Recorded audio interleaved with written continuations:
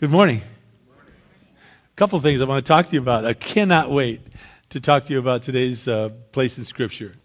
We've been through kind of the depth of what God is going to do on this earth come the tribulation time.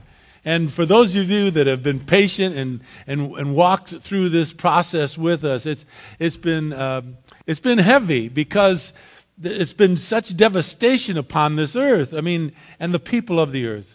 And now we've come to that place of peace.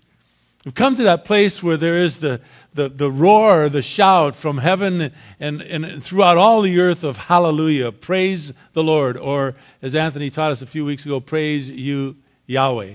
And so we've come to a very interesting and wonderful place. And anytime you come and you ask a congregation, you ask us to pray about what lies before us. It's exciting, and it is that time where it's mysterious. It's what is God going to do? Is He going to say yes? Is He going to say no? Is He going to say not now, later?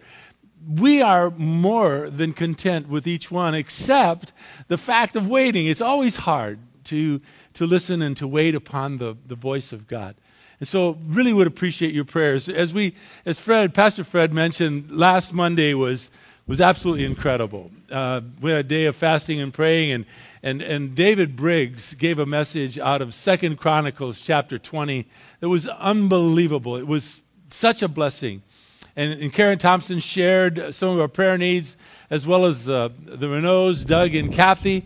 And it was just one of those precious moments within the life of the church. And I remember David teaching. In fact, I read through it a few times this week because it was 2 Chronicles 20 is a great chapter. It's about Jehoshaphat. And Jehoshaphat went before the Lord and he told the people, don't fear. He says, don't be dismayed because of this great multitude. Because, he says, the battle's not ours. It is the Lord's, as Fred mentioned to us. And so I want you to keep that in mind, but I would love for you to continually pray and ask God to help in this matter. Would you turn with me, please, to the book of Revelation, to the 19th chapter.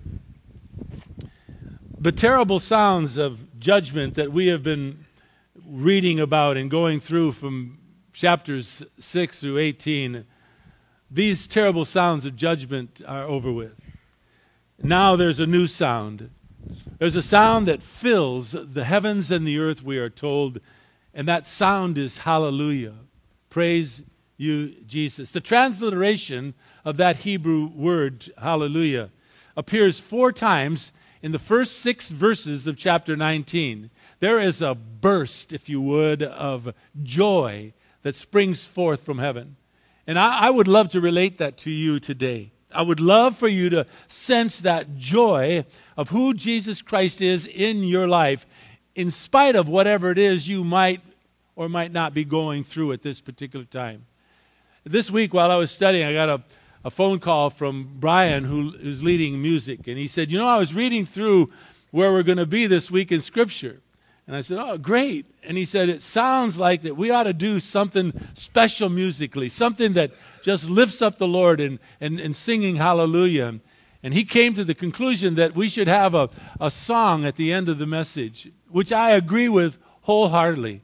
And so at the end of this message, hopefully you will sense the expression of joy within your life, that we will sing hallelujah unto the Lord. At the end of the service, Brian is going to come back and lead us in a song. So the transliteration of this word hallelujah, as Anthony mentioned a few weeks ago, is praise you, Yahweh, or praise the Lord. And what it does here in chapter 19 is it announces in 2 amazing, spectacular events. First and foremost is what we are going to take a look at next week, and that is the marriage supper of the Lamb. In fact, let me suggest to you, if you have a friend, someone that you have been sharing your faith with, someone that you have been hoping and praying they would come to trust and believe in Jesus Christ, and if they would be willing to come to church, I would encourage you to ask them next week. I would encourage you, because next week is one of the great places in Scripture that describes the experience of those who have trusted and believe in Jesus Christ as we celebrate the marriage supper of the Lamb. The other announcement that this this burst of hallelujah does is it tells us that the judgment of God's wrath is now over with. Gone is Satan and all who oppose our God. Now the psalmist, throughout the Psalms, there is the word hallelujah over and over and over again. Praise you, Lord. Bless you, Jesus. Bless my soul. Praise the Lord. Over and over and over again. And in one of the Psalms, Psalms 104, verse 35, expresses exactly what is taking place here in chapter 19 of the book of Revelation. It's interesting to me to study the Bible, to see how the Bible explains itself and how the Bible assures us of what we are reading is true and has been said that this is true for years and years and years. In Psalms 104, verse 35, the psalmist says, "Let sinners be consumed from the earth, and let the wicked be no more." That is what we are celebrating here in the 19th chapter. And then Psalms 104, verse 35 goes on to say, "Bless the Lord, O my soul. Praise the Lord," or hallelujah. You see, hallelujah, praise the Lord, is mostly used in connection with God's judgment against the ungodly. They are over with. He is now bringing forth a new heaven and a new earth. John finally now, in this, the 19th chapter, completes the terrible description of God's judgment that was found from chapter 6 to chapter 18. The seal judgment, the trumpet judgment, the bowl judgments, all 21 are finally over with. And now the Son of God is about to return to earth and throw down Satan before what we will find out to be the millennium, or the 1,000-year reign of Christ. So as you might guess, the community in heaven rejoices. And the explanation of their joy is found in verses 1 through 6. Let's take a look at these 4 shouts of hallelujah. Verse 1, John writes, "After these things I heard, as it were, a loud voice of a great multitude in heaven saying, Hallelujah! Salvation and glory and power belong to our God, because his judgments are true and righteous. For he has judged the great harlot who was corrupting the earth in her immorality, and he has avenged the blood of his bondservants on her." And then he says in verse 3, "A second time they said, Hallelujah! Her smoke rises up forever and ever."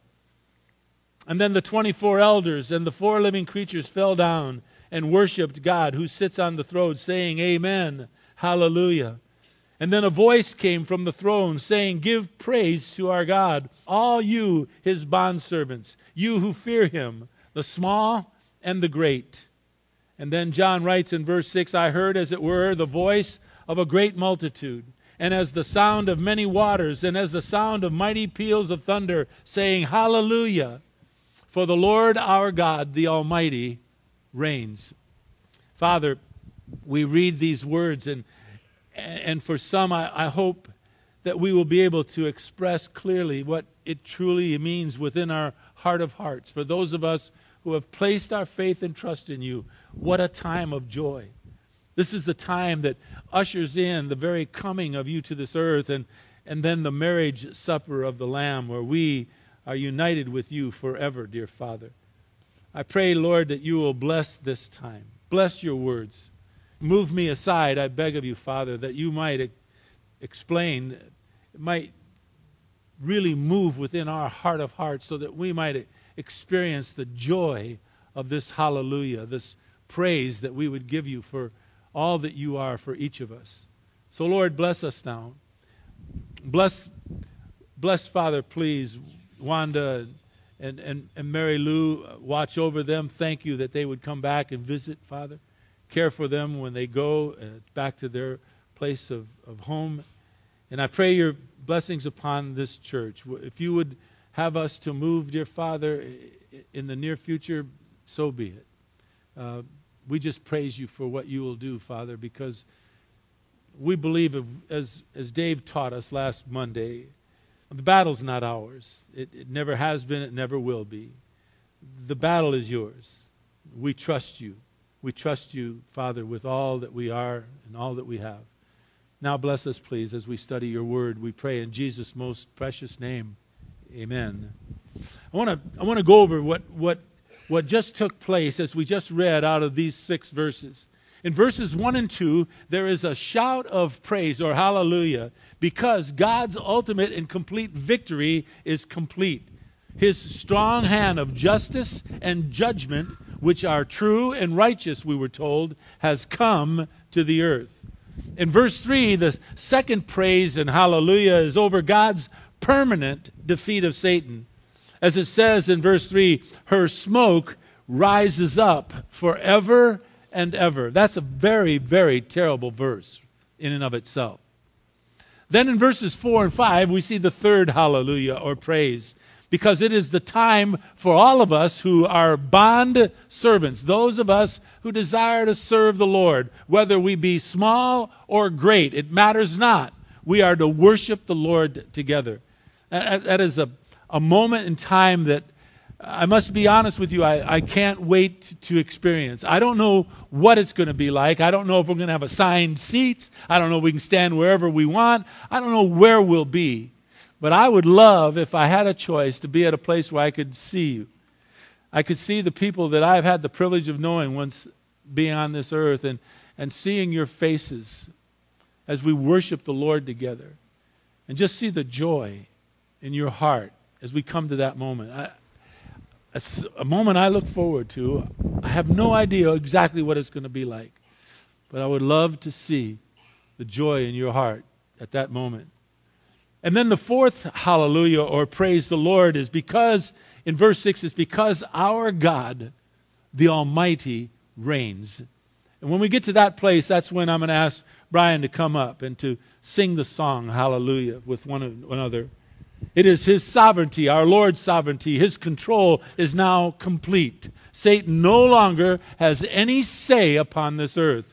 He may deceive and lie no longer.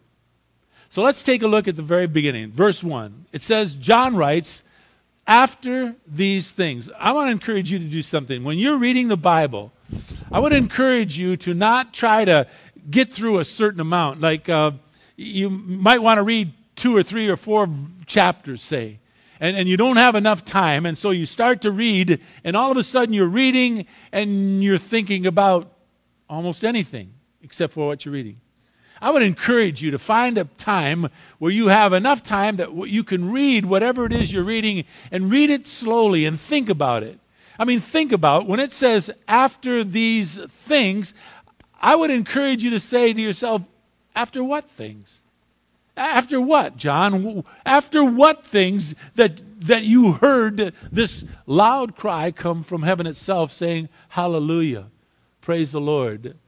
Salvation and glory and power, you say, belongs to our God. After what things? Well, the answer, of course, is after the final destruction of Satan's systems. The 2 systems that we just saw and studied. The system of false religion built upon the system of a false economic economy, I guess you would say, of relying and trusting in our wealth or our things, our material things, to satisfy or to make us feel secure. We're living in a time right now where many people have lost so much. And maybe this is a difficult time to say it, but we are a people who are self-reliant. We want to rely upon ourselves, and that's Satan's desire. And so the system of false religion, as we saw, was to bring all attention to himself, Satan, away from anything of Christ, our Lord Jesus Christ. Right now, as we live, in the day of tribulation, as we saw, it was centered upon Him. All the worship was to be centered upon Him. And then finally, as we saw, He destroyed the false prophet. He destroyed the false religious system, and He brought all the attention to Himself. But today, in the society in which we live, He doesn't care where your attention goes as long as it doesn't go to Jesus Christ. He doesn't care what church you may attend. He doesn't particularly care if you belong to a certain religious group. That's okay with Him as long as the attention is away from your faith and trust in Christ, because he knows better than you and me that without Christ, you and I have no salvation. The Bible's clear on that. It's without Christ, we have nothing. So he would love for your attention to be all over the place. Anything but Jesus. But once he took care of that false system in chapter 18, he then dealt with the system of the economic security where one's belongings, their wealth, their material things gave them their self-worth. It replaced their faith and trust in God, in Jesus Christ, our only real, true, secure salvation. You see, that took place a long time ago. That is nothing new. That started way back when, in Genesis, when God formed Adam and Eve. God said in Genesis chapter 2 to Adam, you can eat, take care of this garden. You can eat from any tree you want, any one you want, except for the one that's in the middle of the garden. That tree, I don't want you to eat from it. The day you eat from it, you shall surely, what? You're going to die. Not physically, you're going to die spiritually because you've disobeyed my command. So he tells that, obviously, to his wife Eve. And then we saw in the 3rd chapter, Satan came in the form of a serpent, and he asked her, indeed, has God said you can eat from any tree you want to in this garden? And she says, you bet, except for that one in the middle. Why is that? He asks. She says, well, the day we eat from it, we will, or touch it, we will surely die. And he said to her, remember, you shall surely not die. And then he made this statement. He says, God knows, verse 5 of chapter 3 of the book of Genesis, God knows that in the day you eat from that tree, your eyes are going to be open and you're going to be like God. You, Eve, you're going to know the difference between good and evil. In other words, you're going to know for yourself, Eve. God doesn't want you to think for yourself. God doesn't want you to know for yourself. God wants you to put your dependency upon him instead of yourself. Open up your eyes. Take a look around. You can make up your own mind about what is good and what is bad. That's as old as dirt, that statement. And so, Satan is trying to place our dependency upon him or anything else except for God. But here in chapter 19, that system of one's security upon themselves is permanently broken. Satan's lying and deceitful ways are over with. And so we see automatically in chapter 19 the people in heaven itself shout and rejoice. Hallelujah, they say, over the fact that these false systems are finally over with. So John writes, after these things, after the death of the false religion and the false economic system, I heard, as it were, a loud voice, great multitude in heaven saying the first hallelujah. And they say, hallelujah, salvation, glory, power belongs to our God. And then in verse 2, they say that he has avenged the blood of his bondservants. This hallelujah, this praise the Lord concurs with 1 Chronicles 29. Now, it's not up on the board. That's my mistake. Because usually what I like to do is be through with studying about the message by Friday. If I'm not, I get a little nervous. And so then I turn in all of the cross-references and everything, and we put it up on the board. But as my way is, normally when I'm through Friday, I put it aside. I don't look at the message anymore. But when I wake up Saturday morning, first thing I do, wash my face, go into my office, and I take a look at the message. And then I'm learning a little bit more about computers, and I know the idea now of cutting and pasting. So much fun. And I get to put together, and I kind of read over other commentaries. I want to make sure what I believe and what the Lord is saying has a rock-solid foundation to it. And so I was reading, and I found a verse from another commentary that concurs with what is taking place here when John said, after these things, the shout of hallelujah was because salvation, glory, and power belongs to our God. And this commentary cross-referenced the verse in 1 Chronicles chapter 29, verse 11. Let me read it to you. When I read it that Saturday morning, it just amazed me. It says, yours, O Lord, is the greatness. Yours, O Lord, is the power and the glory and the victory and the majesty. I mean, just the thought of that. And then it goes on to say, indeed, everything that is in the heavens and on the earth, you are dominion over it all. In other words, you are in control of all. And it goes on to say, the last part of it, and you, talking about our Lord, you shall exalt yourself as head over all. And I thought to myself, I want to exalt him. I want to live my life in such a fashion that I have the privilege of living my life in such a way that what I would do in this day would exalt my Lord. That I could praise him during this day so that by the grace of God, at the end of the day, if I were to drop dead, our Lord would say, well done, my good and faithful servant. And I would want for you to live your life so that you might express in and of yourself the joy of your salvation, the very joy of knowing the Lord, so that you can exalt the Lord your God as head over all. That he wouldn't have to do it in and of himself. I just thought that was such a marvelous verse, that the greatness and the power and the glory and the victory and the majesty, they all belong to him. No wonder in heaven at that time did we, the church, those are there, shout out the expression of hallelujah, praise you, Lord. This is over with. All of this junk on this earth, we now can worship you purely for who you are.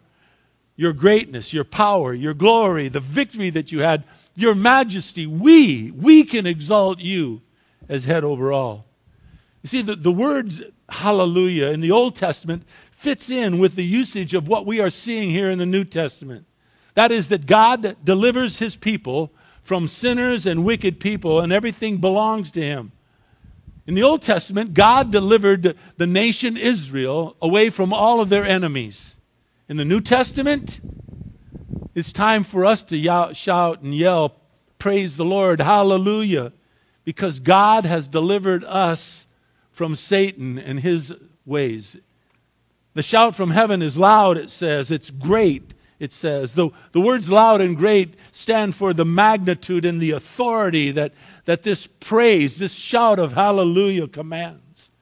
What we see here in verse 1 is a bridge. It is a bridge between what has taken place in chapters 6 through 18 to what is coming, what is called the millennium, or the 1,000-year reign of Christ on this earth, which will begin in verse 11, as we will see in the weeks to come. This first hallelujah is the victory cry.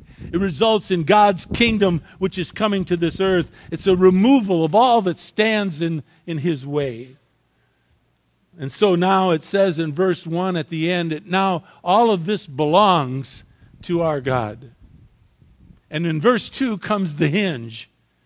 The one word that is the hinge for the second hallelujah. It belongs to the word because. You see, salvation, glory, and power belongs to our God because his judgments, verse 2, are true and righteous. For he has judged the great harlot. That is what we studied in chapter 18, who corrupted the earth with her immorality, her false religion, her false economic system. And he has avenged, it says, the blood of his bondservants upon her. You see, in verse 2, truth and righteousness is reason enough that we are to praise Jesus Christ. We were told in chapter 16 in verse 7, talking about our Lord. It says in verse 7 of chapter 16, yes, O Lord God the Almighty, True and righteous are your judgments. And when Jesus Christ comes back to return, look, same chapter, chapter 19, look at verse 11. John says, I saw heaven opened up. And behold, he says, I saw a white horse, and he who sat upon it, talking about Christ. He who sat upon it is called faithful and true, and in righteousness he will judge and wage war. Yeah, true, faithful, righteous, that's our God. His faithfulness to His Word is what brings forth His truth. In other words, when Jesus Christ says something, when we read what is written within these pages, when we understand what is going on here, we can understand and rest assured that what we read is righteous, it is true, and it is faithful, and He will bring it to pass. I know there are those that say studying this is outdated. I mean, it's old. I mean, we need to jump into this 21st century we live in. Not all of these things have to be taught or true, but on the contrary, every single word written within these pages is truth, righteousness, faithful, will bring forth the reason that you and I can shout with all assurity, hallelujah. Salvation, power, glory, they all belong to the one whom you and I worship and adore. Reason enough to praise Him. So in verse 3, another hallelujah is announced, and this one is hard. I will admit to you, it's one of those verses that I've wrestled with ever since I've come to believe and trust in Jesus Christ. And let me explain to you why. If you read in verse 3, it says, the second time they say, hallelujah, praise you, Lord, because the smoke of her being Satan and his system, his false religious and economic system, the smoke of her rises up forever and ever. That sentence, that verse in and of itself indicates that from that day forward, it is done. It's over with. The permanent judgment of God's enemies and their destruction is final. It is complete and it is irreversible. It's forever and ever. In 3 of the 4 Gospels, in Matthew, Mark, and Luke, it tells us that this continual smoke refers to what is commonly known as the unquenchable fire of hell. And I must admit, I wrestle with that to this day. To think that forever and ever and ever, those who have rejected Jesus Christ will be in hell. I mean, wouldn't maybe 1,000 years be enough? And then you can kind of give them a second chance? But we're not God. God has made salvation so crystal clear that you have to have an agenda to miss it. You can't read Scriptures, truly just read it, and surmise that there is any other way to God other than through Jesus Christ. Our Lord has made it crystal clear. But to reject Him, as verse 3 tells us, the smoke from the very unquenchable fire of hell rises up forever and ever. To be deceived is a terrible thing. That's why I quoted to you out of it's 2 Corinthians chapter 11, verse 3. When I told you a couple of times that Paul warned the church, warned those who had not yet come to Christ. He said, I'm afraid for you that as the serpent deceived Eve by his craftiness, Paul wrote, that your minds might be led astray from the simple and pure devotion to Jesus Christ. You know, there are churches and religious beliefs that say you have to do this, that, and the other to be right with God, when the Bible says that you have to give and place your faith and trust in Jesus Christ and He alone. Paul says, I'm fearful. I'm fearful that as Satan deceived Eve by his craftiness, so you too might be led astray from this simple and pure devotion to Christ. And so in verse 4, John says he sees 24 elders. Now, we've been taught, and almost every good commentary that I read believes the 24 elders is what the church is called in heaven. In other words, all who have come to trust and believe in Jesus Christ as their Lord and Savior since Acts chapter 2, since the day of Pentecost, when Peter preached his message and thousands came to believe in Christ and the first church was formed before everything else. And then after this time, whenever it is the Lord calls the church up to be with him before the tribulation begins, the church will be in heaven represented by the 24 elders that John mentions. And so we see in verse 4, the church, the 24 elders, and the 4 living creatures, those are the angelic beings, we all together fall down and we worship the God who sits on the throne, saying amen and hallelujah, or praise you, Lord. And then in verse 5, a voice comes from the throne. Who it is, we're not sure. It's more than likely an angelic being. And it says, give praise to our God. All of you, his bondservants, you who fear. That word fear means to revere, to love, to respect. All of you who fear him, whether you be small or great, it matters not. The call to praise is to every single one of us who are his bondservants, those who serve him. The idea is clear. We are all to praise the Lord. My hero of heroes, as far as in the New Testament, is Paul. You know that well. Paul says as much in Philippians chapter 2, verses 9, 10, and 11. Listen to what he says. Paul says, for this reason, God highly exalted Jesus Christ and bestowed upon Jesus Christ the name which is above every name. He goes on to say in verse 10 that at the name of Jesus, every knee should bow. Those who are in heaven, those who are on the earth, and those who are under the earth. And that every tongue should confess that Jesus Christ is Lord, to the glory of God the Father.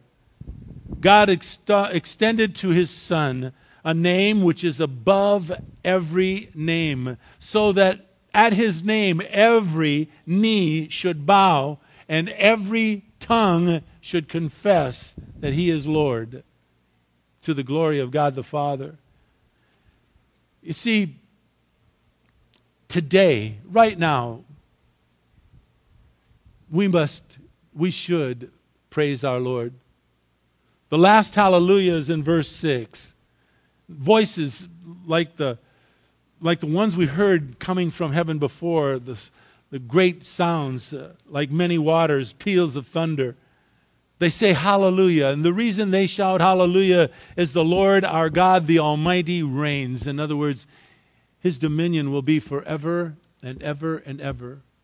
You know what I mentioned before on the unquenchable fire being forever?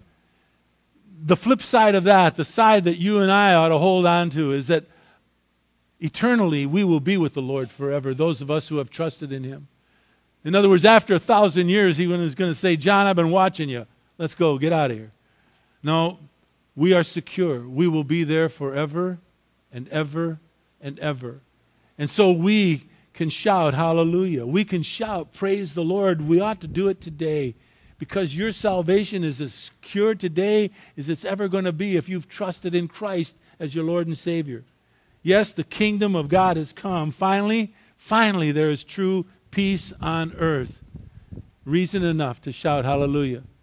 And so we saw from verse 1 that forever he has delivered us from the hands of the evil one. Salvation, glory, power belong to him. We see from verse 2 he has judged that harlot, that false religious system, that false economic system, and he has avenged the blood of those who died in his behalf, his bondservants. Verse 3, he has permanently condemned Satan's system forever and ever, never to rear her ugly head again. And verses 4 and 5, he says all of us, great or small, bondservants all, we are to worship him. Reason being is because in verse 6, because finally and ultimately Jesus Christ and he alone has the right to reign on the throne forever and ever. So we ought to sing praises to him. Oh, Father, there's no doubt in our hearts that you are the one, Father, that we long to know. And Father, as next week we'll see the marriage supper of the Lamb, when you unite yourself to us as our bridegroom, Father, you will take us all. And so, Father, where we officially, the church, all believers, become eternally united with you, all the dreams of every single believer will come true. The marriage supper of the Lamb. Father, you are worthy. As Brian and we all sang, Father, thank you for that privilege. Now bless us as we go. What a beautiful day you have given us here today in this Southern California in which we live. And Father, may we live this day to honor you. May we exalt you, Father. May we show you that we understand that you are worthy of all our praise. Hallelujah, Father. Hallelujah. In Jesus' name, amen. God bless you all. Love you all so much. Have yourself a wonderful day. Thank you for being here.